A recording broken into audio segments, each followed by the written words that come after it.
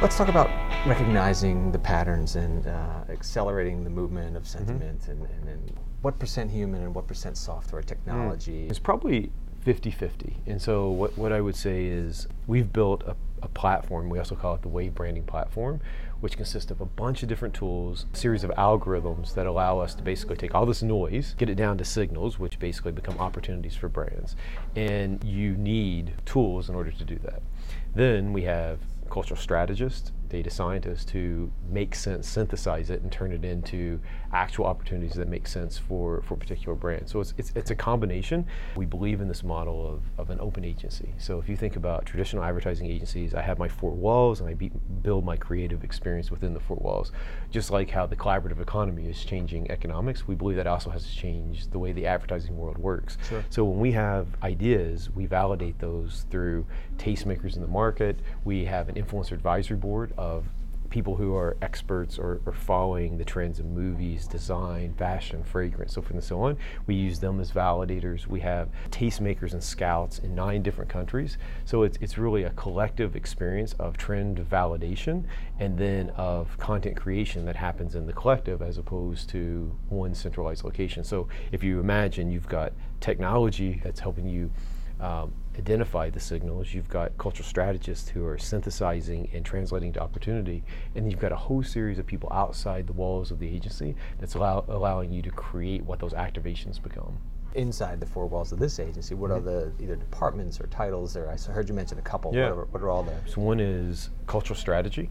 And those are individuals who really are following the zeitgeist of culture, understanding the latest trends. And they come from trend backgrounds, they come from research and planning backgrounds. Then you've got our newsroom group, and this is, we have people from CNN and so forth and so on. And we have people who are actually understand how to take content and turn it into context and angles, and then produce activations, right? So that's all of the actual content side of the business. Then we have a group which is client services / pilots, because when you get into real-time marketing, you have to make fast decisions with your clients, right?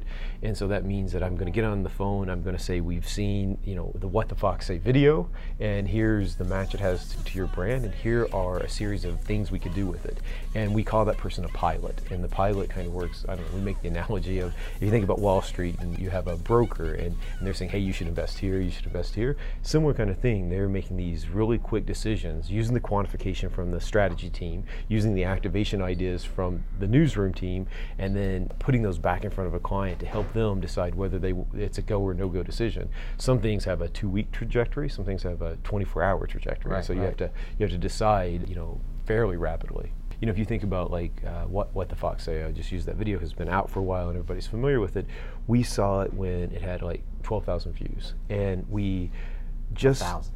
Yeah, I mean, what it has, infancy. It has 180 million. I don't know how much at this point. When we saw it, we could tell that it had the attributes of other viral videos that we had seen, and we thought, this is an interesting parody video, so forth and so on, and we immediately started tracking it. And within 2 hours, we saw that it was moving at a faster clip than other viral videos that had skyrocketed in the last 90 to 180 days. We then sent it to every single client that we had, right? And we started those conversations. The thing that we didn't know, which I thought was really interesting, is 2 or 3 days in, we realized that this had gone from something that was millennial based, and it started getting picked up on mainstream media, but then it started really resonating with little kids, and kids love the video. I mean, they would play it over and over and over again. So our pattern analysis, exactly. It's like nonstop.